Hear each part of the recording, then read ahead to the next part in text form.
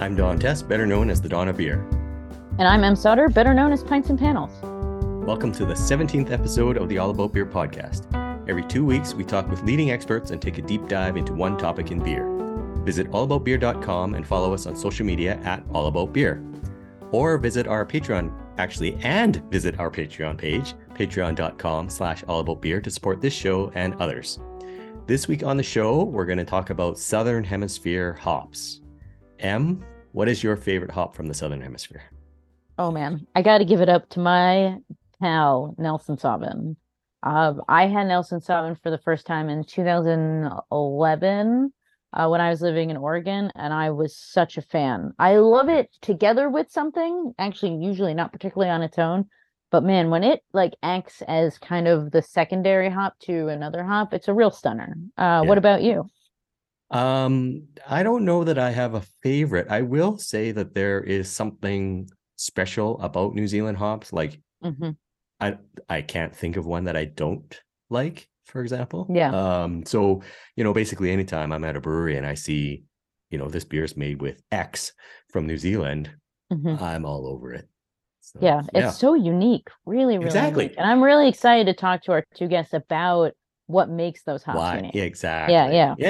Yeah. We're on the same page. I know. We'll introduce our guests and get into a conversation. But first, if you would like to help support the All About Beer podcast, please reach out to podcast@allaboutbeer.com. All About Beer is back, and we're asking for your support to help provide the independent beer media this rich and colorful industry deserves. Visit our website, allaboutbeer.com, where we're frequently posting new content. And please consider throwing us a few bucks at patreon.com/allaboutbeer. We have low-cost memberships for individuals and small and large companies alike.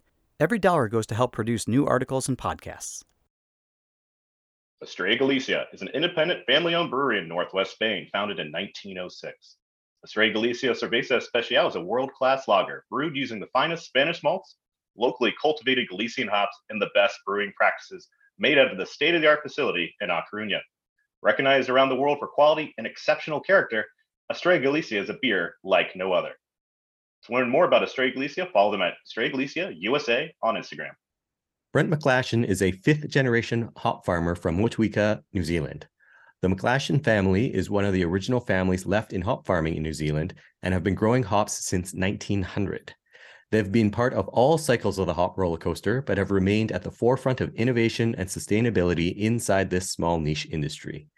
Mac Hops is now the family-branded farming name, and it includes 2 farm locations. The home farm, which is 30 hectares and located right in the heart of Motueka, and their new farm formed in 2017 in the Mautier Valley, which is 85 hectares of hops and 50 hectares of dryland farming. Mac Hops has been supplying both local and international brewers with their high-quality hops for over a century and are proud to have made many friends along the way. For the benefit of our American listeners, 30 hectares is about 74 acres and 85 hectares is about 210 acres. That is a lot of hops. Welcome to the show, Brent.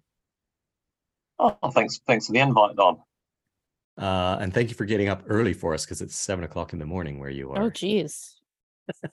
Yeah, it's not too bad. That's now we've finished harvest. It's actually dark at the moment, so but before we were starting harvest, it would be nice and light from sort of 6:15 onwards for the tractors to start. But now as winter's on its way, as autumn's rolling on in, we've had some very cold mornings in the last week, and she's certainly getting darker, that's for sure.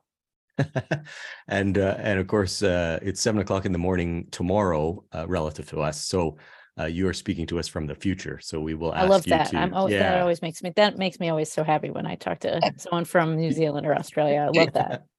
Are you sure you're not jealous, Em? Because you'll never catch us in this world. You never will. So first off, in your introduction, we mentioned that your 2 farms total 115 hectares of hops. Is there an easy way to explain how much that is in terms of either how much beer that might result in or how many kilograms of actual hops? Oh gosh, that's over 200 ton we normally produce off that area, about 240, 250 ton of hops. So it's a few piles of hops that makes a good deal of beer. So it's a lot. Is that fair to say? That's a lot. And and it depends how much our craft brewing friends want to pump up the barrel content of ours. So Of course. yeah, but they can keep pumping it up more if they like. That's fine. There's some American breweries that would use all 240 tons in one beer. Yeah, and I think you'd probably be able to lick our belts on our machine and get a similar taste, I would have thought. So what makes Southern Hemisphere hops so special? Great question, Don. Look, we do have a unique thing going on down here. That's, the environment has, I believe, a huge impact in where we're growing.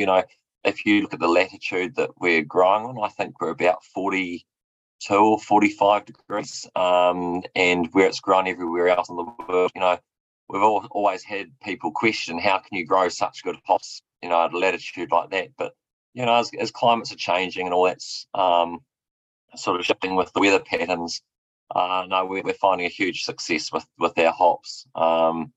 And, we're less than, I think we're just less than 1% of the world production down here. So we have to create those hops that are different. We can't just be creating a standard run-of-the-mill hop variety that brewers know that they can get from anywhere else. It has to be different. So What are you growing? Like, what does your hop farm, like, are you doing you have all sorts, or are you focusing on one? What's the... There's about 20 commercial varieties here in New Zealand, Tim, so there's quite a number. We would be growing about 15 of those commercial varieties, plus we do all the trialling for New Zealand hops and for plant and food. So we have all the trial hops on our farm, and which is real fun because I get to give them a real good beating around and see, a real good test in the commercial sense, and we can really put them through their paces and see if they're going to be a success for the future. So yeah, we're growing all sorts from Motueka to Nelson Sauvin to Rewalker to Wakatu, Waimea, Rakau. There's all of the names that we hope people know and I hope people are using. So yeah. And you kind of mentioned the special location. Do you find consistent differences between your two farms? Yeah, well, that's a good question, Don, because that's the reason of our two farms. So our home farm is situated right on the outskirts of our little town called Motueka. So we're just to the back of the township, and we have the sea is about 2 kilometres, or let's say 1.5 miles away from us. The mountains are about 3 or 4 miles behind us.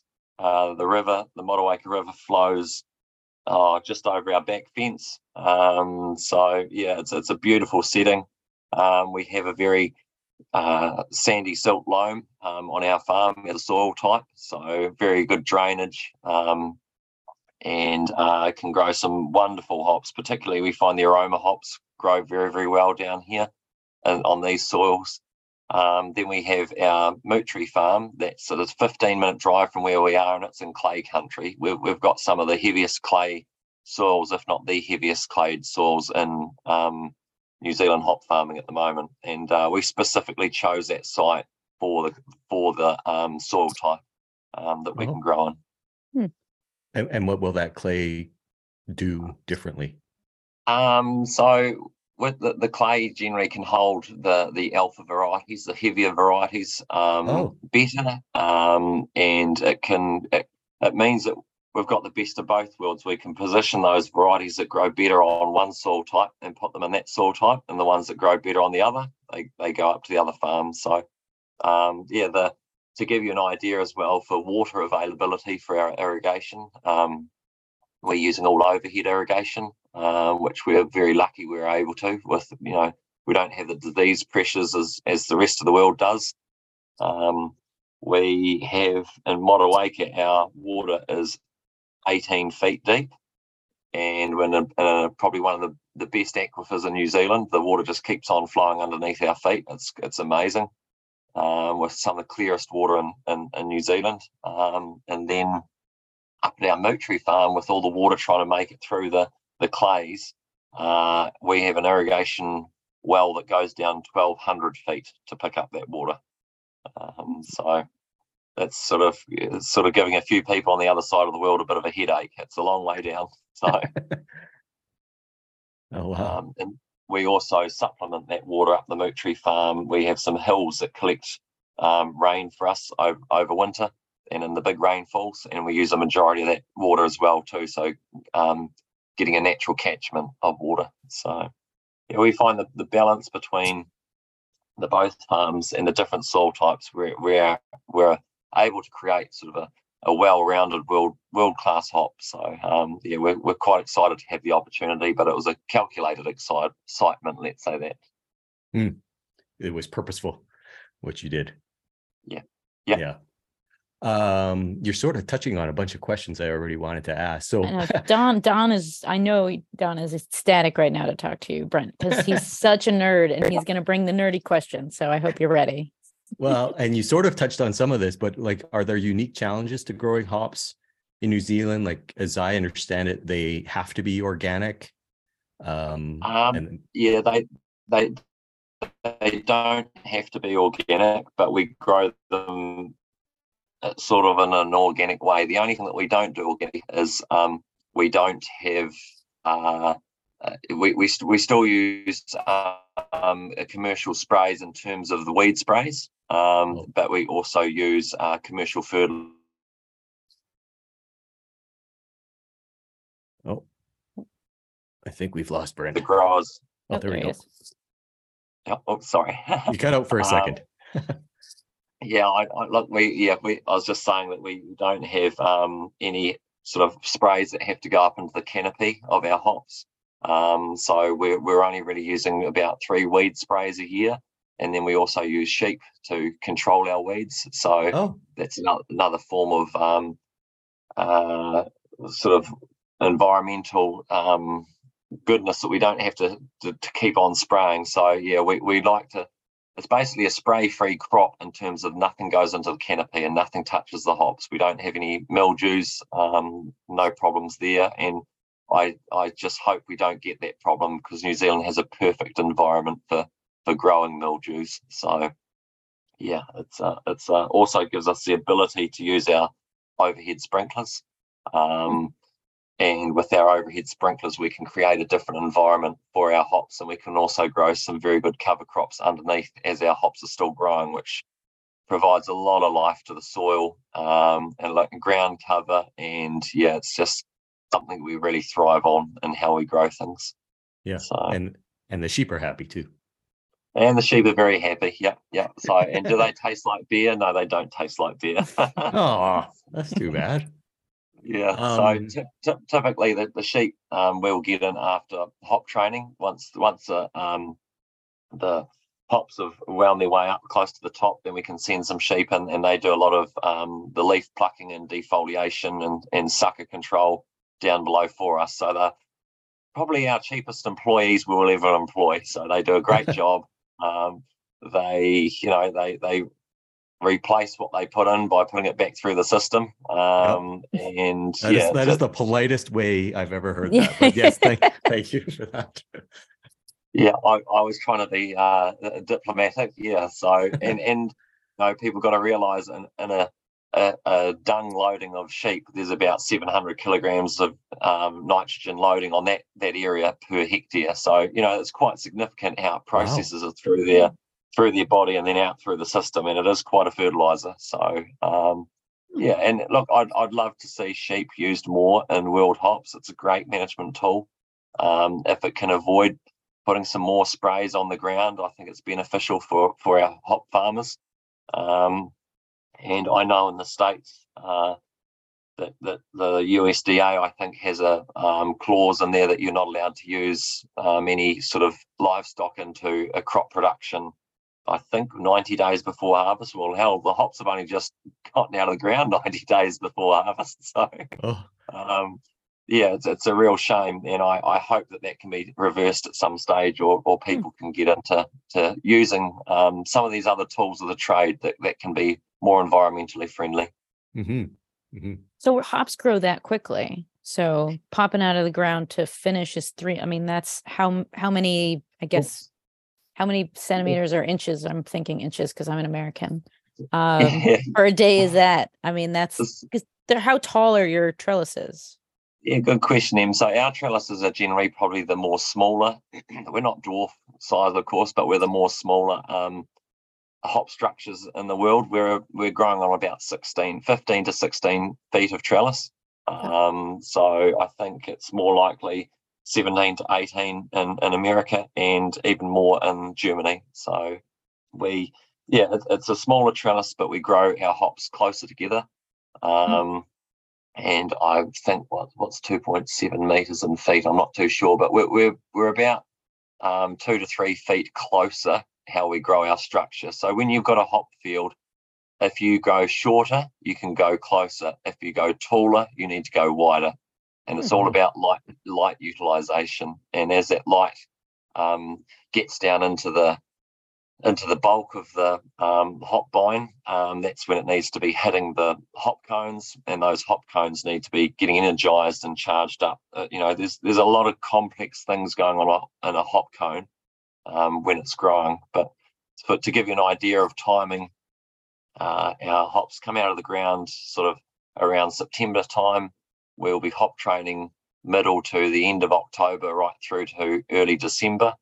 And from then on, they're racing their way up the strings. We don't want them to be growing too fast because, of course, each day and each growth spacing is where a branch site can be. So we call that internode spacing. And if your internode spacing is too large, meaning things have grown far too quick, everyone can post photos on social media. Oh, look at this. This is amazing. I'm the first to the top. It's not always the best way to be. So we're wanting that internode spacing to be quite nicely compact, meaning that the plant's gotten out of the ground nicely and it's slowed down in its growth pattern. As it's slowed in its growth pattern, then it puts out more branching sites. And then once the hop gets to the top of the wire, it bends over and it shuts off its sap flow. And then that sap flow it says to the plant, righto guys, I can't grow up, so I need to grow out. And that's when the branches form. As the branches come out, that's where you'll start forming your hop cones on the branches. You'll never form a hop cone on the main vine itself. Oh, interesting. So ultimately, there used to be certain measurements of how good your crop was going to be. You could count, a minimum would be say 22 branch spacing by the time it got to the top, but then it changed to 25, then to 27. But ultimately you just have to run with what Mother Nature gives you at the time. Say for instance, the season that we've just had, the Rewalker variety is a very, very hard variety to grow, and it's she's a temperamental little lady, so you've got to help her along as best you can. But if the environment isn't doing that for you, we had, after about the second week of hop training, we would normally go back through a second time to redo the plants that were missed. And this year we had to put it off another week because we had a cold spell come through and also very dull weather. So the plant wasn't overly energized. It was happy just sitting doing what it's doing, but therefore it stagnated in growth. And a week like that at a critical time in its growth can really hold the plant back right the way through to the very end. So it just it affects yields, all sorts of things. So I think that a lot of people think of farming as, you plant it and then you sit back and wait. But I mean, you're doing something every day. Yeah, and hops, basically, if you're out there in the field and you see something, you've missed it by several days. So you have to preempt what's going on. If you want to be a top-end producer, it's a phenomenal plant, the hop vine. It grows so fast, it can grow up to a foot a day. If you want to sit there with your deck chair and a can of beer to pass the day away, it's one plant you could actually watch grow.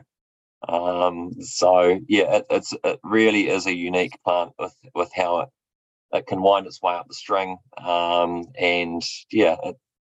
It needs to be helped along the way. You need to be giving your soils a balanced feed of plant feeding nutrients as well as soil feeding nutrients, because if your soil has got no basically money in the bank, then it's got no way of withdrawing that money. There's no loans or mortgages you can take out on the soil. If it's not there, you can't grab it. So And these plants, when they're growing so fast up, plants, people got to remember, when you're a plant, you're feeding by your root hairs. So it's the microscopic little wee hairs that are growing, not the big fatties that are your storage roots. So if you were to grab your hand and sort of clasp it and face it down, you'd get an idea of what a hop plant grows like. So it's got significant storage roots that at the moment now, post-harvest, is locking as much nutrients as it can in before winter, and it's trying to store those nutrients away. So they're the storage roots. In springtime, those roots will help energize the plant and bring the plant out of its hibernation. And what you're wanting over winter time, we are wanting a cool winter. If we don't get that cool winter, it's basically it's like a fuel tank. If you've got a warm winter, part of that fuel tank is going to get used up, and therefore you need to that you're going to have to replace more in the background.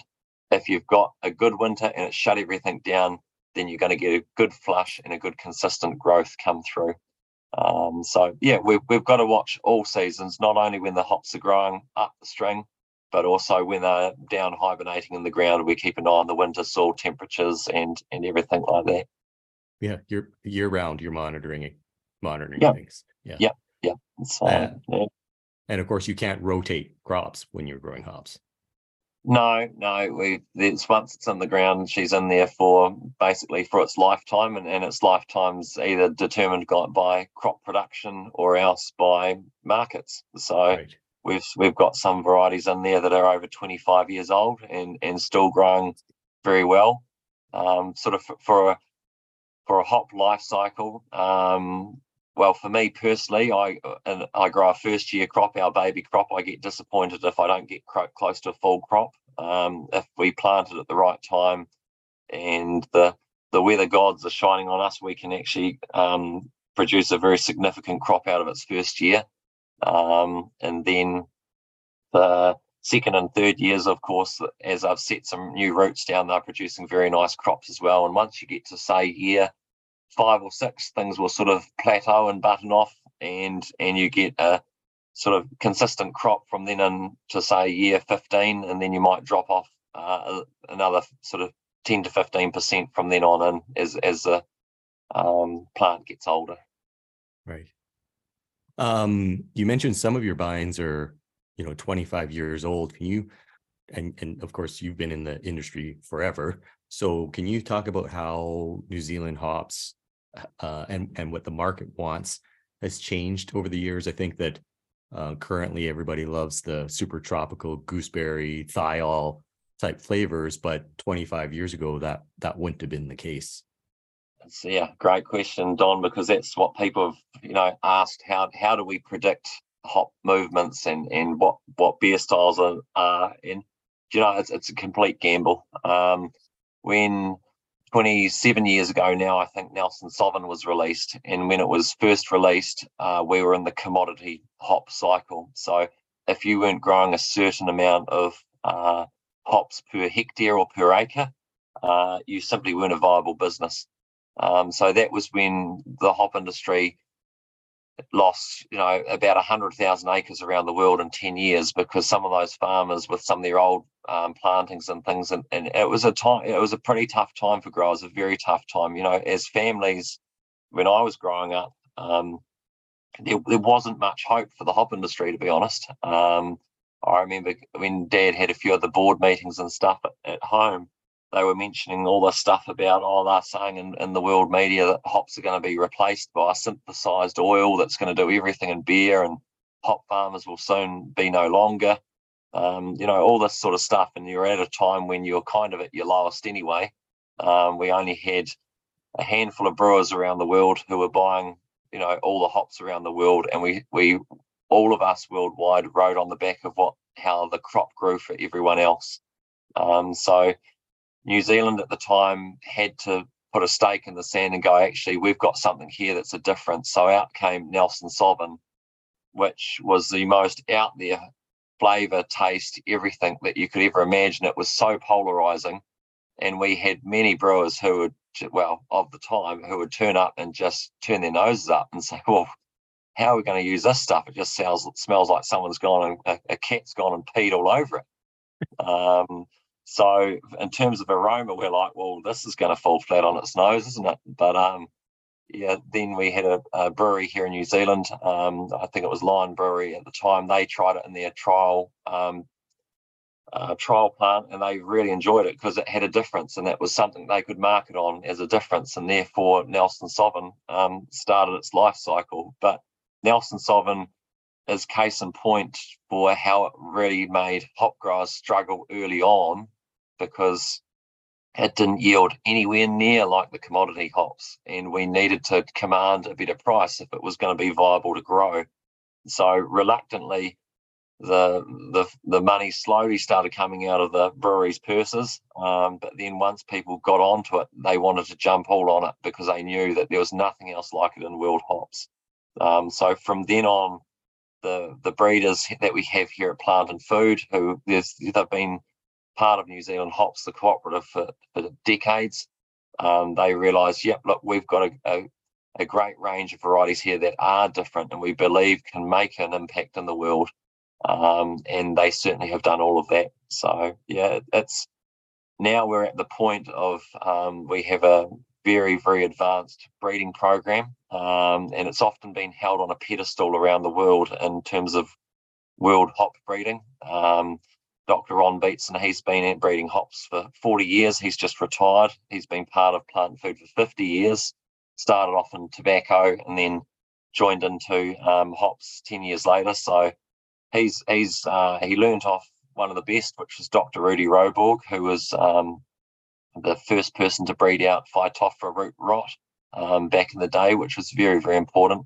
Back then, back in the 30s, 40s, 50s, hop growers here in New Zealand were replacing their plants up to every 3 years. By the time you got to the third year, a lot of the field had rotted out. So that was a very, very important, I wouldn't say find, I'd say, he was the one who bred it out of the system. So Dr. Ron Beatson obviously learnt from him, and then he started bringing some of his own difference to the program, and now we have Kerry Templeton, who is now running the breeding program, and Kerry's fantastic as well too, and he's got more of the brewing side as well. There's a little wee micro brew kit out there that they're brewing about 12 to 15 different single hill plot trials every week that we're out there sampling, and it basically becomes the Olympics. You start off in the preliminaries, and then you go to the quarterfinals, then the semi-finals, and then when you hit the finals, you know that you've got a really, really good hop. So yeah, it's our breeding program is something we're very, very proud of, and it's something that we've just recently, in the last couple of weeks, we've had brewers from all over the world come, and they've been lucky enough to be allowed in to see what goes on behind the scenes, and they're just absolutely amazed, and they've been able to rub some of these new varieties that are coming along, and the reaction is really quite special, and you're onto a good thing, and you're onto something that people are going to enjoy. So we're excited to see where the future keeps on going, but we also have a great shopping basket of spices in our background at the moment too. That's awesome. Could you describe for beer drinkers, what should they be looking for from a New Zealand hop, i.e. kind of what makes New Zealand hop special? And then you kind of hinted towards new varieties. So can you, again, you're speaking from the future, so can you it's true, Don. can you tell us what variety, can you name a couple of varieties that beer drinkers maybe should be looking for in the next year or two?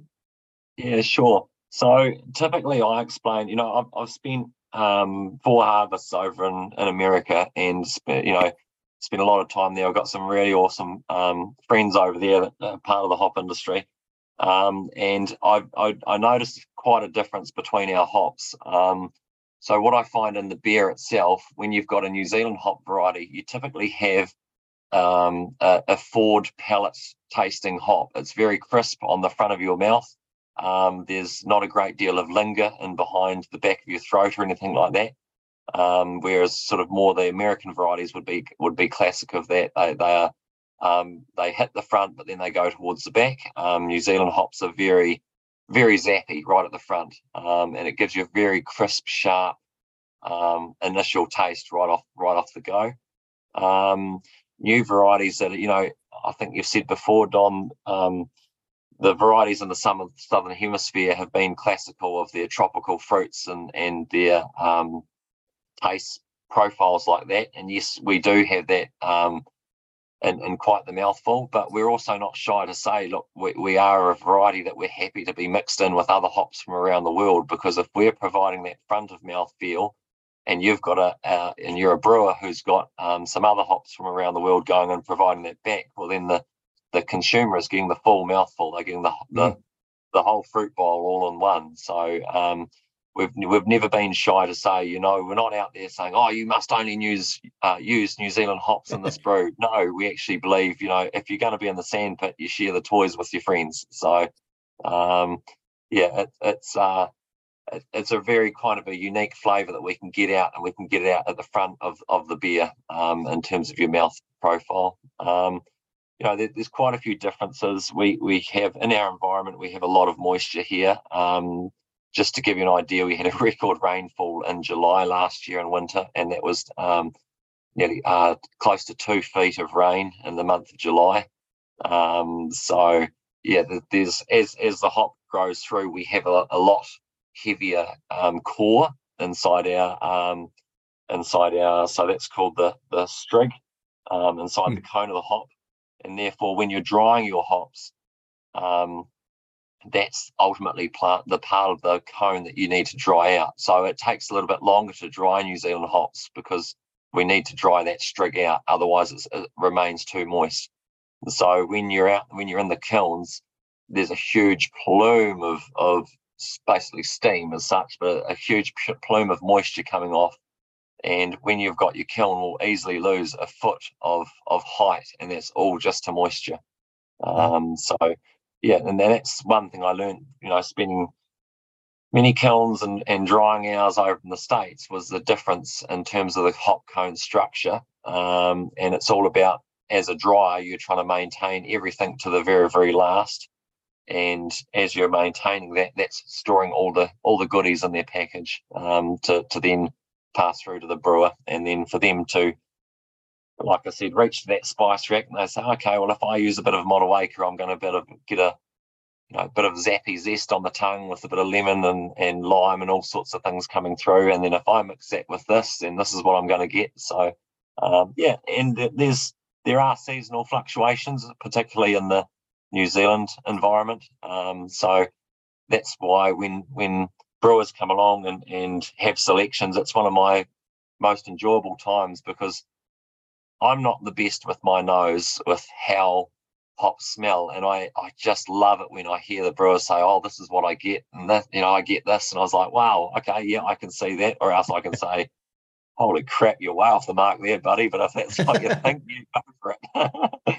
But and that's the beauty of the way how the hop industry and the beer drinking world has changed so much. You've got these professional chefs out there trying to create a recipe, and that recipe is to produce a beautiful beer for their customers to divulge. Back in the day with hop growing, it was grow the hell out of anything, because if you couldn't, you're going to be on the back burner. You couldn't survive. Now we're actually focusing on those varieties that are creating such a difference that it will be a different experience for the beer drinking public. Right. That's awesome. Em, do you have any other questions? I really want to go to New Zealand. Yeah, I want to try those. I've never been, and it's test beers. Yeah. Yeah, and I'm just Rawaka here. I live in New England, and it's all about Rawaka. I don't know about you, Don, in Canada, but here where I live in the eastern part of the States, it's most breweries, if they can, come out with 100% Rawaka IPA, and it's all anybody talks about. So it's a hop that is my favorite hop for different reasons, because it's such a like I said, a real finicky young lady to handle. It's always the latest out of the ground to grow. And so you're training it at the very, very end of hop training. But it has a very fast growth pattern if you've got everything going for it. It creates a beautiful hop cone, and the vine, when you do get it growing, it grows very, very nicely. But again, it's related to the weather that you have in that year. And typically we call Rewalker a bit of a fourth or fifth year crop, because by the time it's a variety that has very, very little root reserves, and that's quite strange for a hop. So as you cut it down in the first year, it has a really big hit, and that hit really sucks back into the rootstock, and it just takes a long time to come out of the ground the second year, which is also meaning you don't get enough time on the string for it to wind up, and therefore the lack of time on the string means you're going to get a smaller crop anyway. So it takes about 4 to 5 years to build up a really good, consistent root reserve. And in that time, you're going to get weaker yields as it comes through. But ultimately, Rewalker has got an X factor that no one has been able to explain yet. Right. If you have a sniff and a rub from it, it's great. Is it exceptional? There's others that are certainly better. But when you put it into beer, it is honestly, it's gold dust. It just, whatever it does, it can bring all the different flavors out of everything. And it's up until about probably 4 years ago, we just simply couldn't get enough growing before it would for it to be exported. So it was very hard for brewers to receive this pot of gold from the end of the rainbow down here in Paradise. It was. And Don, sorry, I know you mentioned before what other varieties have come out of the program. Well, Nectaron was released. Oh yes. 3 or 4 years ago, and that's really taken the world by storm. A lot of the brewers are really enjoying brewing with it, and the very unique punch that it does give. Quite a lot of pineapple in there, different tropical fruits. It's really done very well. And of course, Nectaron was named after Dr. Ron Beatson, who bred it. So nectar being the nectar of the gods, and the god that is hop breeding is Ron. So it's a good name. And then just the recent release called Superdelic. So it's been when you're naming hop varieties, it's not the easiest thing to do. You've got a marketing team who want to name it this, and you've got growers who want it to name that, and you want the market to be somewhere in the middle. So and then some trademark lawyer comes along and ruins everything. Yes. Yeah, exactly. No, you can't use that name. You can't use that. And so we're releasing things with a difference. So Superdelic is our highest oiled hop that we've got in New Zealand at the moment. And it's very, very balanced oils, and it is a phenomenal hop. I have not tasted a beer that has been something I'd tip down the drain. So it's a good sessionable beer, but what it does with all those oils, I explain it to people that it creates like a plate. And when you're out for dinner, you want to put all sorts of flavors on that plate. But if you don't have that plate, you're holding your hand, so you can't get as much flavor on there. And that's exactly like a soil type. When you've got a clay soil type, they explain it as plates. So on that plate, you can fit more nutrients on that plate. In a clay soil, on a sandier silt loam, it tends to disperse off a lot quicker.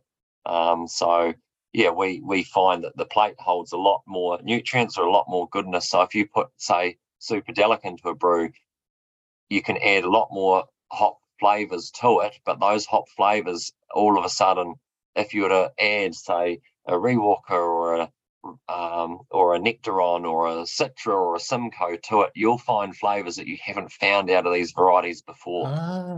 It's really phenomenal, and it's one hop variety you don't want to over hop, because if you over hop it, will take the shine away from that, and you'll tend more to go with the traditional of the other varieties. So it's a beautiful hop, and it's something we're very proud that we can release out to everyone.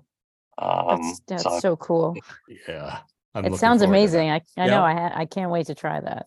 Yeah. And it sounds sounds like kind of like the salt of hops in terms of enhancing. I would say the sugar, because I'm a sugar man. Okay. I'm a salt. So and we've been quite critical. Many people have been of, you're holding back varieties in New Zealand because it's really good, but no, it takes a while for us to get these varieties out. We're not a big growing nation. We only have a small area. We try and please everyone as best we can, but there will be people we will disappoint, which we're very sorry about. But it takes time, it takes money to change out volumes, and it takes confidence. Once growers have confidence in a variety, then they will jump in boots and all. But it's not until we gain that confidence and we have that confidence in how we're going to grow it as well, then the varieties really take off. And that's where sort of Nectaron is at this stage. Several years after being released, the brewing world has brewed with it. They love it. They want more and more. And therefore it gives the growers confidence to plant up and know that you're going to be able to sell it. So, there's a lot that goes on in the background with the hop world as well too. And these new varieties are fantastic, and we want to make sure everyone can have the opportunity to use them.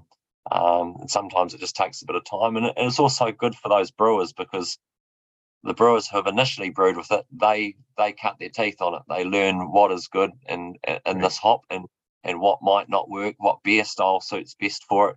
And so, everyone sort of does a bit of learning along the way. And I think the transparency over the last 5 years, particularly in brewing and hop growing around the world, has been brilliant. Then people opening up their gates and doors a lot more, doing collaborative brews, doing collaborative hop growing trials, doing all this sort of stuff. It's fantastic, because the end user is going to benefit from it, and if the end user is benefiting from it, everyone else is as well too. Right. For Awesome. sure. So the one last thing I would touch on too, Don, down here, we are a very sustainable hop growing sort of place, particularly our farm.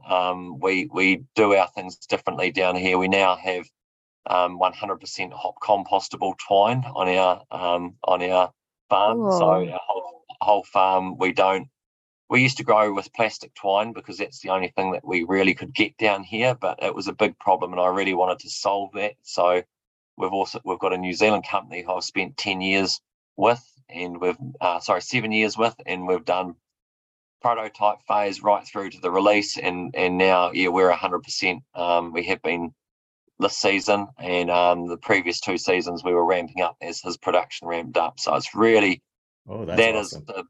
That's a big win for us. The string was one of our last things we wanted to get rid of, because we compost very heavily. Compost to me is the closing of the circle, the closing of the loop in hop growing. And we can bring all those nutrients that we've basically cut the vine off with, and we can return it back out to the field, but you must do it properly. There's a difference in doing compost right, and there's a real problem if you do it wrong. So we spend a significant amount of time on our compost, and it's a real feature to returning back to our fields. And the other thing we use for drying, it's the most energy sapping source to the environment of the hop growing process. So we are on our farm here. We have a wood pellet boiler, and that boils hot water. The hot water doesn't quite take it to boiling. It runs it through a radiator system when we blow our fans onto the radiator. So it's all clean air getting blown onto our hops, and that blows through a radiator, and that's how we dry our hops. Up our new farm, we've taken it a step further, and we've gone to wood chip, and that wood chip works in the same system. But by using these two, the other ways of doing it are either using coal or diesel or the likes of butane. But we can't get a consistent supply of LPG or butane here in New Zealand.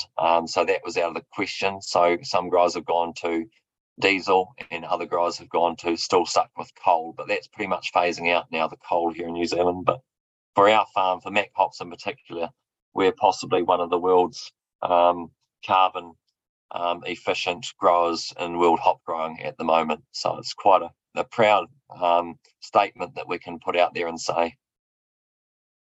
Yeah. So if I'm drinking New Zealand beer, beer with New Zealand hops, I'm saving the planet. That Yeah, there sure. you go. I'm doing my part anyways. That's a great line to end on. Em, you were going to say something? No, I just want to go to New Zealand. I'm not adding anything to this conversation. And I'm also just very thirsty for a Rawaka IPA right now. Yeah. Brent, can you tell us how we can follow you on social media, either yourself or Mac Hops? Yeah, we've got a Mac Pops NZ Instagram page, and we put a lot of things going on the farm and what's happening with our staff and all sorts of things going on, and we get a great little following there, and it gives people an insight around the world what's happening and what's going on. So if you can tag us into that, and then people can just live their, what's the word, vicariously, live their life vicariously through what we do down here. And look, we are very lucky. We live in a beautiful part of the world. We've got some great people who are part of this industry down here, very, very passionate about what they do and the product they produce. And it is true, when new people come into the industry, you do get hops in your blood, and you just can't get rid of it once it's there. You know, my dad, people say that he's retired. Well, he's not retired. He's done a full hop harvest, and I think he's 73 now, and he will never give it up. And it's a tough thing to leave the body once it's in there. So Awesome. Well, thank you very much for your time, Brent. Yeah, thank you. Thanks for the opportunity, and good luck for your finding your Rewalker IPA, Em. I'm sure you'll sit down, you'll thoroughly enjoy that, and you'll dream of the wonderland that is New Zealand hop growing terroir. I love that. Yes, I actually think I have one in my fridge right now. So after this interview, I may be going to look for that. So very good. Well, I won't start being 7:30 now in the morning. I don't think it would be a good sign to rock on down the farm with a beer in my hand. Probably not. Awesome. Well, cheers, Brent. Yeah, thank you. Thanks, guys. Thank you very much. So yeah. We'll continue our show with Ron Beatson of NZ Hops, but first, a word from our sponsors. Estrella Galicia is an independent family-owned brewery in northwest Spain, founded in 1906. Estrella Galicia Cerveza Especial is a world-class lager brewed using the finest Spanish malts, locally cultivated Galician hops, and the best brewing practices made out of the state-of-the-art facility in A Coruña. Recognized around the world for quality and exceptional character, Estrella Galicia is a beer like no other. To learn more about Estrella Galicia, follow them at Estrella Galicia USA on Instagram. All About Beer is back, and we're asking for your support to help provide the independent beer media this rich and colorful industry deserves. Visit our website, allaboutbeer.com, where we're frequently posting new content. And please consider throwing us a few bucks at patreon.com/allaboutbeer. We have low-cost memberships for individuals and small and large companies alike. Every dollar goes to help produce new articles and podcasts. Ron Beatson joined NZ Hops Limited, a grower cooperative, as their brand ambassador in June 2022. Prior to this, he was science project leader, hop breeding and genetics, based at the Regional Research Center of the NZ Institute for Plant and Food Research, a government-owned Crown Research Institute, located near Motueka in the heart of the Tasman hop growing region of Aotearoa, New Zealand. During his 40-year career in hops, he has been responsible for the development of 15 cultivars, including well-known cultivars Nelson Sauvin, Motueka, Rawaka, Nectaron, and the latest cultivar released in February 2023, Superdelic. Ron received his Bachelor of Agricultural Science and his Master's of Agricultural Science from Massey University in New Zealand, and his PhD from North Carolina State University in America, where he specialized in plant breeding and genetic studies. Welcome to the show, Ron. Kia ora from New Zealand. Thanks very much for hosting me.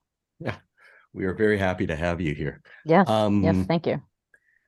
You were a researcher with Plant and Food Research. Then how did you become brand ambassador for NZ Hops?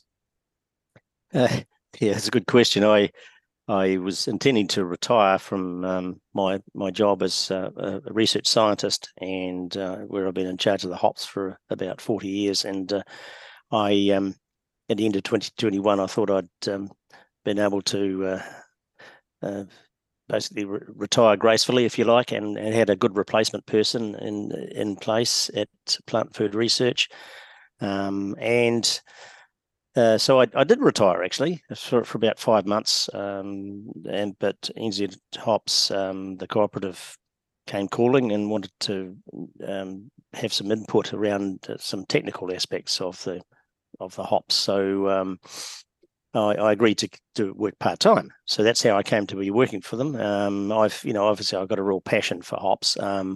Regardless of whom I'm working for, whether it's the plant food research or the cooperative. But it's been developed over many, many years, and so it was quite a smooth transition. In many ways, it's been good for me.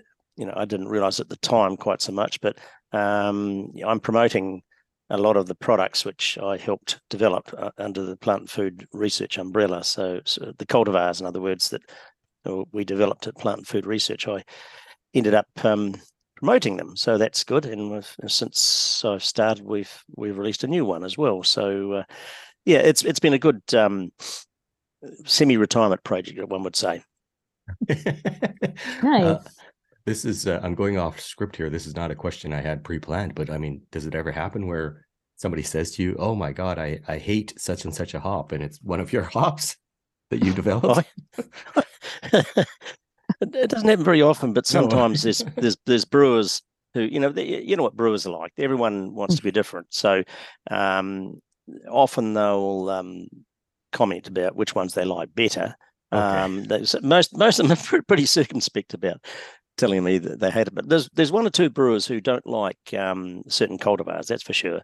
Some of them can be quite polarizing. For instance, Nelson Sauvin, even though it's very, very popular, some brewers, for whatever reasons, doesn't seem to their taste buds don't like it. So that's fair enough. I accept that. I don't make it easy on them, of course. I keep on asking them when they're going to start using it, and it's quite interesting having the banter with some of these people about why aren't they using more of those hops and things. Well, send their email. You send them my email address, and I will tell them why they're wrong. I will also tell them why they're wrong, because I love Nelson is great with something else. That's what I love. Nelson and a different New Zealand hop it's a good backbone to hoppy beer. Oh yeah, I think so. Personally, I think you're right, and it's, I guess, of all the cultivars that I've been involved with in releasing since the 1980s, it's been that's been the standout one, really. I mean, we've got some really superstars coming along, but that one has been a superstar for 20 years, and it's still going strong, and the growers are still planting it. So it must be something good about it, and it's certainly, obviously, they've been able to sell it at reasonable prices. So, and it's in high demand. So yes, I'd agree with you. And as you say, I think the important thing is it does play well with other cultivars. On its own, it might be, quite polarizing, but certainly when it's been used judiciously with other cultivars, it's really good. It's got some very unique flavors, and I don't. Internationally, I don't think it's been matched in terms of its flavor profile. That white wine flavors that dominate when you use it in the beer. Yeah, I love it. It's definitely my favorite. So good. I'm giving you multiple thumbs up right now. Even though you can't. Oh, good. I'm pleased to hear it. Yeah, big fan here in America. And in America, it's a huge. New Zealand hops in America are very in demand. It's really, really nice to see. It's always great when I find a New Zealand hop beer that they're just delicious. Yeah. So yeah, it's I guess in many ways, as you can appreciate, I go to the United States a little fair bit, and the last time I was there was actually pre-COVID. But one thing I noticed over there was actually quite difficult to find hops with New Zealand hops in them. Actually, sorry, beers with New Zealand hops in them. Mm-hmm. And maybe I was asking in the wrong places, but it seemed like to me that there was certainly interest in it, but yeah, I guess it's just the availability. And but I'm really pleased that you like beers with New Zealand hops in it. Mm-hmm. Yeah, so you've bred some of the most famous and sought after varieties in the world, like single-handedly is the sense I get. So how is it that you are always developing such interesting? What is the secret to your success, I guess? Yeah, it's an interesting thing. I don't. I just think I'm doing my job. That's all. When I'm as a scientist, that's part of my makeup, I suppose, is that you want to create new things, and that's part of what I do as a job. And so, I guess it's always nice to know that the selections and have come through and become cultivars in their own right. It's hard to put a finger on why we're successful. I think it's partly because it's the genetics we have here in New Zealand. We've followed our own pathway, which I think is probably the most important thing. Our New Zealand cultivars haven't. They've used a different pathway to be created, and in many ways. So we've used heavily the American lake cluster cultivar in our breeding program, historically that is. And several generations later, we've come up with these new selections. So it's the approach. I'm a classically trained plant breeder, so I've done a lot of what they call population improvement work. Trying to select parents that are good for various attributes, and so I guess it's a combination of art and science, I suppose you could call it.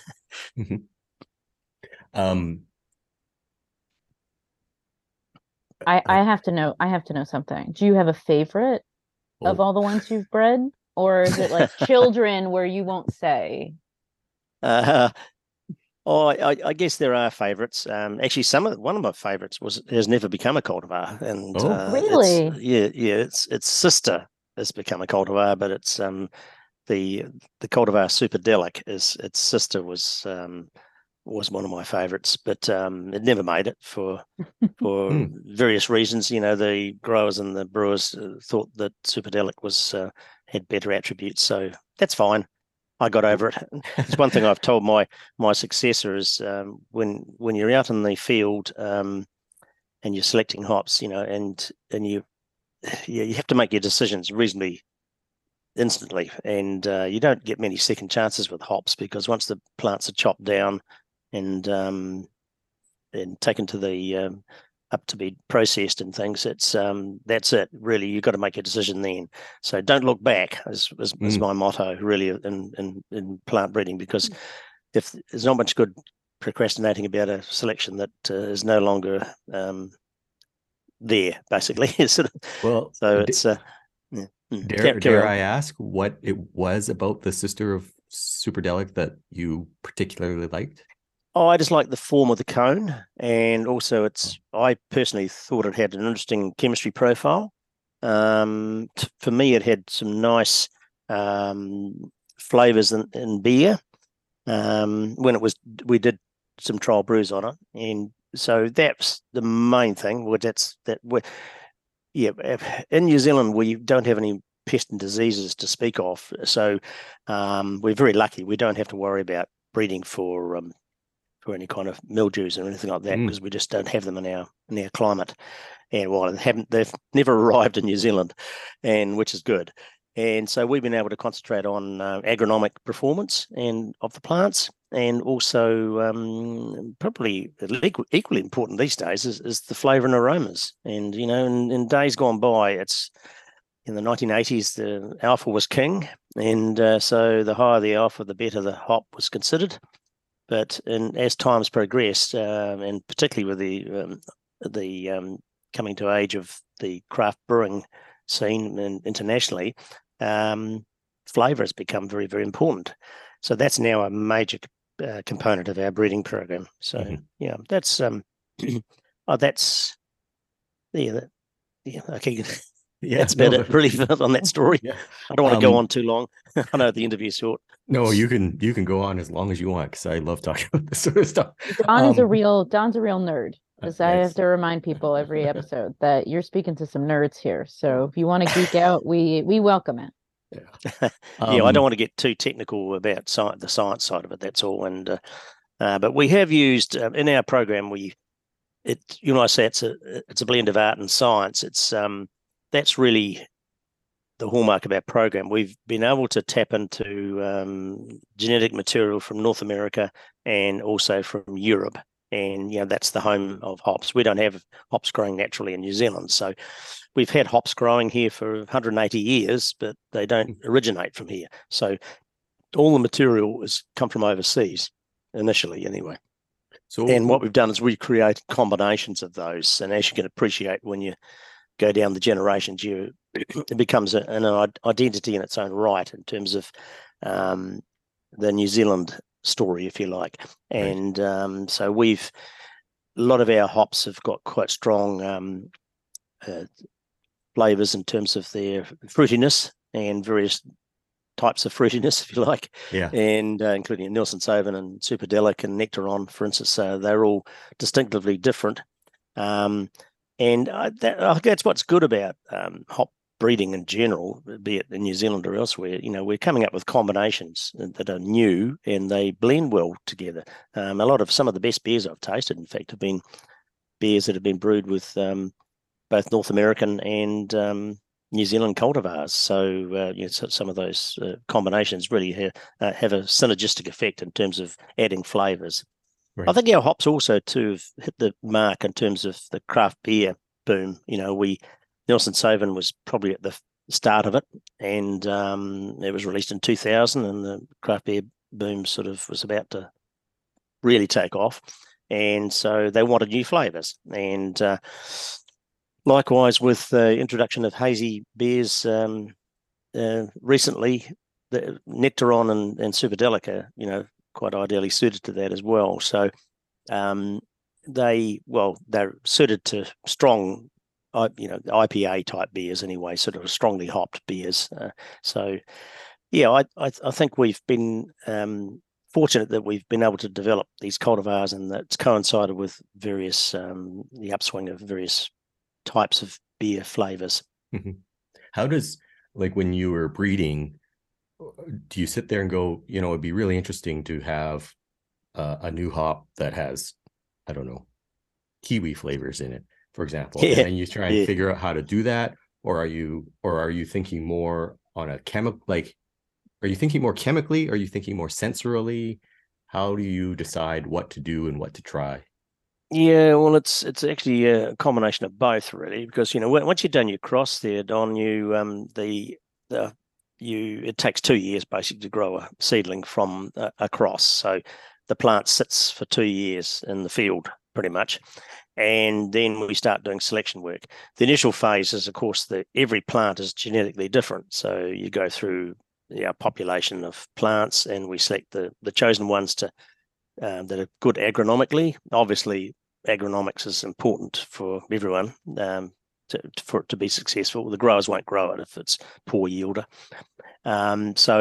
which is pretty obvious, I know. But and then it's a matter of going through the chemistry, because it is hops you can regard really as a chemical factory, really, to me anyway. They are, because they're very high in secondary plant metabolites. Hundreds of compounds have been identified, and so that's the basis of it. Now, getting all the different combinations and lined up is obviously something that we can't really do until we start looking at the flavors as well. So we do testing. We've got a pilot brewing plant at Plant and Food Research, and we do early generation evaluations of beers made with these various selections. So it happens fairly early on now. We used to not do brewing trials until just before they were released to growers, but we found that it's important for us now, especially with flavour being so important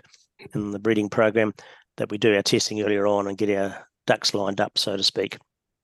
So yeah, it's so to answer your question, Don, it's a combination of a lot of things, really. That's what plant breeding is. It's as I said before, it's a combination of art and science, really, in many ways, because you've got to get the combinations right, but also there's got to be some science in there to make sure you do the right crosses and use the right parents. One of the things that we've specialised in here in New Zealand is the developing triploid cultivars, which are plants with 3 sets of chromosomes rather than the normal 2. And the reason is that they are genetically seedless, And to create them, you've actually got to have one parent that's got 4 sets of chromosomes, and you cross it with a parent with 2 sets. So, and when you do that cross of 2 sets by 4 sets, you end up with the hybrid in between has got 3 sets, and you can't divide 3. So hence the reason why they're genetically seedless. So that's been quite an important part of our program. It's not an easy route to producing a new cultivar. It's a lot easier if we just had the normal 2 sets and cross with another one with 2 sets. But for over the years, we've developed this population of these plants with 4 sets of chromosomes. We call them parents, really. That's what it is. It's tetraploid parents. So these tetraploid parents have become very, very important in our breeding program. And it's really getting down and drilling into those tetraploids. It's been the hallmark of our program. And that's really the secret to our success, I believe, is that we've been able to identify tetraploid plants, which no one else has got them, and we've crossed them with diploids. And so, for instance, Superdelic is a cross between a diploid mother crossed with a tetraploid father, and so that's it's the first one we've done with the tetraploid as the dad, if you like, the father. Mm-hmm. And it's just, and to get to the tetraploids, you have to identify them, obviously. So we have to do progeny testing. In plant breeding terms, that's basically looking at the analogy is in the animal kingdom is the artificial insemination procedures they use in the dairy industry with super bulls, and you look at the progeny of them, or the females of or daughters of the super bull, and you pick the best one out of there. So that's essentially what we've been doing. We've been picking good tetraploid plants based on the progeny or the female progeny. So it's not a short procedure, but we've now got populations that are quite well developed, and we use them extensively in our breeding program now. So I think that's been the hallmark of our program. Has been the fact that we've got slightly different genetics that we've used in our program, and also the fact that we've got these we've doubled the chromosome numbers of some of the material to make them tetraploids, and these have been the hallmark of our program. They're a cornerstone, really, of our program. So, sorry if that was a bit too technical, but I love this stuff. I was done. Yeah, I'm like at attention. It's great. If you could distill down for the benefit of beer drinkers why they should care about a triploid. Oh, yeah. What is the benefit? I can tell that you already know. So yeah, well, so that's something I didn't talk about. Was seedlessness is important in hops. Traditionally, it's been the way to produce. Hops are produced seedless because what they do is they remove in North America in particular, and also in Germany and Czech Republic and other countries, the way they produce seedlessness is to just not have male plants planted anywhere near their commercial gardens. Right. In New Zealand, it's not quite so important because we've got triploids, so there are male plants around, and that route was taken mainly because if those people who've been to New Zealand will understand that it's quite a benign climate for growing a lot of crops, and this is a big horticultural area where we grow hops in New Zealand and top end of the South Island, and there's a lot of rivers and there's a lot of wild hops that grow along these, and a lot of these are male plants. So the other important thing, of course, is that you've got the sex of the hop is on separate plants, so male and female on separate plants. So, right. So essentially, and why the seedlessness is important because the studies have shown that they can have these compounds which interact with the malt and the yeasts and form bad compounds in the flavor of beer. So essentially, it's seedlessness is the way to reduce that. I'm going to ask a question that I know is going to sound ridiculous, but I actually am asking the question seriously. The benefit of the triploid hops is that you don't have to worry about males being around, but might males being around actually be beneficial to the growth of the female vine? Yes, they can be. Okay. They can stimulate the development of the seed, well, the seed process, if you like, in the female inflorescence. So they can stimulate the formation of the cone, as it's called. Interesting. So, it's not essential, and but there's some thought that it will boost yields. The only thing about it is that it can change the ratio of the overall internal structure of the cone, and maybe less going into the bracteole type development, and rather into the other parts of the hop cone.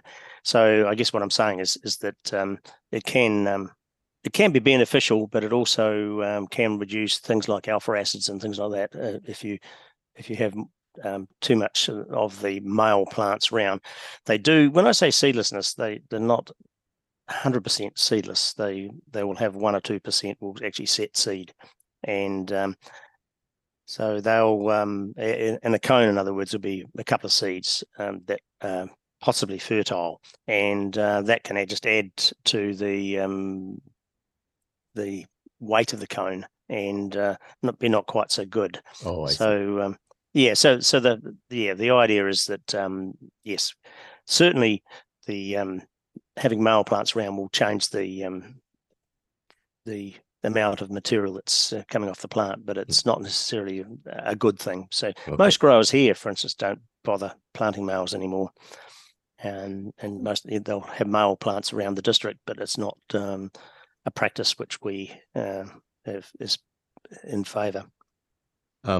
You've revealed your secret now, the tetraploid and the triploid chromosomes. So now everybody knows. The Germans know, the Americans know.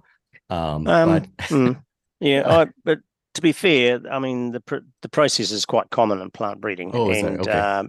And there have been cultivars released in America, and also in I don't know whether the Germans have released any, but certainly the Slovenians have released triploids. Oh, and okay.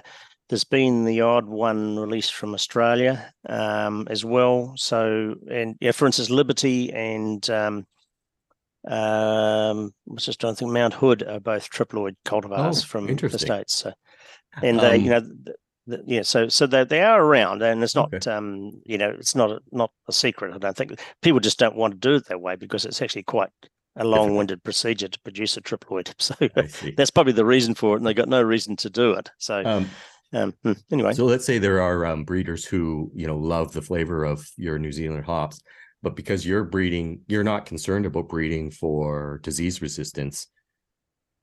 Can they use New Zealand cultivars to breed with American hops with an eye to growing them in America or Germany or the UK or wherever? Yeah, they could do, but the material is not available. It's our genetic material is held in New Zealand. We don't release any of that material offshore. Oh. That plant, proprietary cultivars in their own right. So much the same as what's happening in, with the advent of private breeding programs around the world, they've become a lot more protective of their genetic material, which is understandable because that's their bread and butter. So they wouldn't, bear in mind that when you're breeding these cultivars, they every time you do a cross, it's going to produce different. It's going to be a lolly scramble, if you like, with the progeny that it produces. So it's not going to be if they used New Zealand cultivars, they're not going to be that successful in terms of replicating the New Zealand cultivars in progeny that have been derived from that. So, I guess the short answer is it's probably not something that breeders tend to follow. The other thing about it, I think you mentioned, Don, is that disease resistance. Our cultivars are not going to be that successful offshore because they are not haven't been bred for powdery mildew or downy mildew. So there's that aspect about it as well. And if you look around the world, most hop growing countries, well, in fact, all the ones that I can think of, have their own breeding programs, because hops are actually quite latitude sensitive as well. So that's another factor into it as well. They perform very well in their own environment, but not necessarily flowering and behaving well if they're put into another environment with different latitudes. For instance, in New Zealand here, we're at 41, 42 south of the equator, and that's equivalent of about New York City and Northern California in terms of latitude, and also around Rome and right through Madrid and around that area in Europe. So we're quite a way south of where most of the production is in the Northern Hemisphere. Mm-hmm. I wanted to ask, there was this, for a time, everybody wanted alpha acids, and then now everybody wants oils. And now thiols and thiol precursors are the thing. Like, how much, when you're breeding, are you trying to anticipate changes, or are you, because it takes a long time to develop a new cultivar. So how much are you reacting to, consumer trends and brewer trends? Well, I've got a special crystal ball here. Yeah. I know. I was going, can you see into the future? That was my next question. Yeah, that's rather funny because they actually made some gifts here with a hop in the middle of a ball of resin, like a crystal ball, and so often hold this up when I'm giving that talk. No, I don't. I'm aware of changes, and I think you just got to have an open mind when you're doing your breeding. You cross for what you think is going to be the next trend, if you like. Often it's it's you've got to have growers in mind as well. As and having in New Zealand, for instance, we've got a lot of emphasis now on having a harvest window variation in our selections. In other words, we have early, medium, and late ones. The harvest is just finished last week, and we start harvesting in late February. So it's about a 5-week window, I guess you could call it. So that's one thing that we've always keep in mind. And so I think when we're doing our selection work, we keep the chemistry in mind. Obviously, as I said, that's probably the hallmark of the hops is what their chemistry profile is. But often the compounds you can't measure very easily. I mean, like the thiols you mentioned, Don. It's thiols are something that's of great interest, and it's a nice word to slip off the tongue, but I don't think anybody really understands the full significance of thiols themselves. There's been a lot of research, I know, done in Belgium and other places, and the US now too as well, looking at thiols. But we haven't got the capability here ourselves to do work in thiols, so our only pathway to doing any kind of selection work like that is to look at the sensory side of things. So we put it into beer, do a brew, and then come up with what we think are the flavors of these things. Right. So when in our pilot brewing plant, for instance, what we try to do is brew beers that are pretty standard. There's nothing sort of super flash about our beers. They're just sort of strong pale ales. But what we try to do is we add a bittering hop during the kettle stage, and then we use the new selections, if you like, in the dry hopping procedures of each. So we test about 18 to 20 every week of these hop selections, and so we put them into beer basically, and then do the full-on test with them from there. So, and we do, it's all electronically recorded on our phones and things, so we can upload them and get results pretty much instantly of what selections stand out. So, Great. Awesome. I don't know whether it's probably not answering your question fully, but no, it's it does absolutely. Last question for you, Ron. We, Em and I, as we were preparing for the show, we learned that a relatively new hop variety was actually named after you, which is Nectaron. Mhm. And so wondering what that's like, Yeah, having what's a that hop. like? You have T-shirts made where you say, "I am Yeah. the Ron of Nectaron," Is it or on your business No. card or? Funny enough, I haven't even got a business card yet, so Oh, it's I've okay. Well, slipped up maybe there. should be I've on got your business card, maybe. Yeah, it's interesting, isn't it? So I've when they first suggest, I didn't name it, by the way, but it was I was a little bit embarrassed about it actually, including my part of my name on it. But it has taken off, and I realise now that it's quite unique, and it's just a made up name, as you can appreciate, and it's Nectar of the Gods and Ron Beatson sort of. So that's I'm quite honoured that they called a hop after me, and but I don't wear it around on my t-shirt. No, no. Okay. There are t-shirts with Nectaron on it though, but I don't wear it to the pub on a Saturday night or anything like that. So, Awesome, but Ron. Thank you for your time. Yes, How can thank you. how can people follow you and what you're up to on social media or whatnot?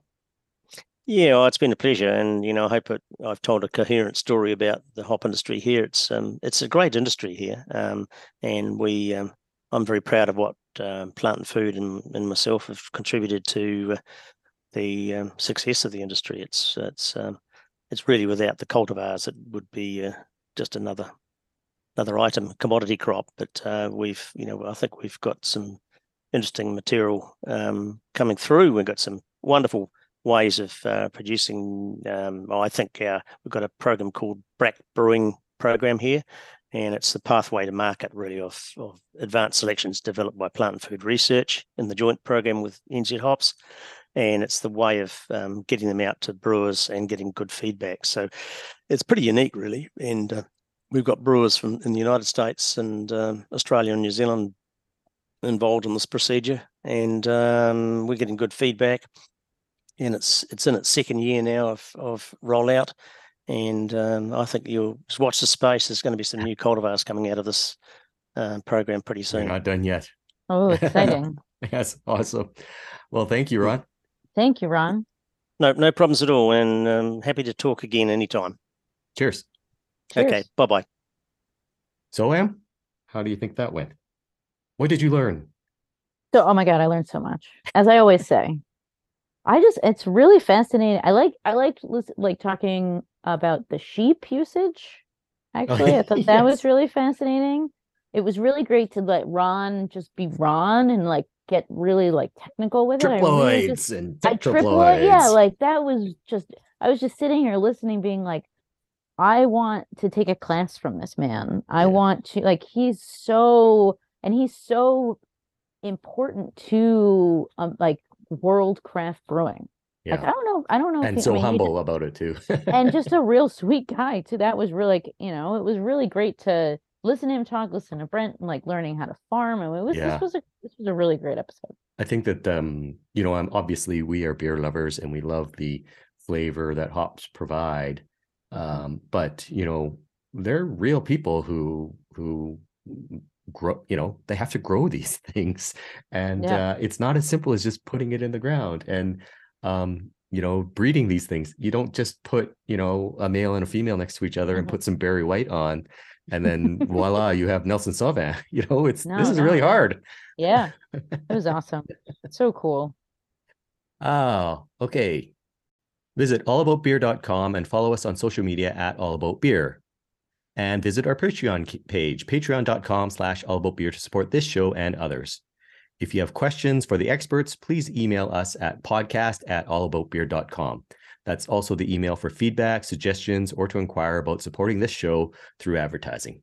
Speaking of advertising, here's a short word from our sponsors. All About Beer is back, and we're asking for your support to help provide the independent beer media this rich and colorful industry deserves. Visit our website, allaboutbeer.com, where we're frequently posting new content. And please consider throwing us a few bucks at patreon.com/allaboutbeer. We have low-cost memberships for individuals and small and large companies alike. Every dollar goes to help produce new articles and podcasts. Estrella Galicia is an independent family-owned brewery in northwest Spain, founded in 1906. Estrella Galicia Cerveza Especial is a world-class lager brewed using the finest Spanish malts, locally cultivated Galician hops, and the best brewing practices made out of the state-of-the-art facility in A Coruña. Recognized around the world for quality and exceptional character, Estrella Galicia is a beer like no other. To learn more about Estrella Galicia, follow them at Estrella Galicia USA on Instagram. Before we go, if you like this podcast, one easy thing you can do to help us is to give us a 5-star review on your favorite podcast app. That helps other people find the show. We'd also appreciate it if you would let your beer-loving friends know about this show to help us spread the gospel of good beer. Em, how can people reach out to you?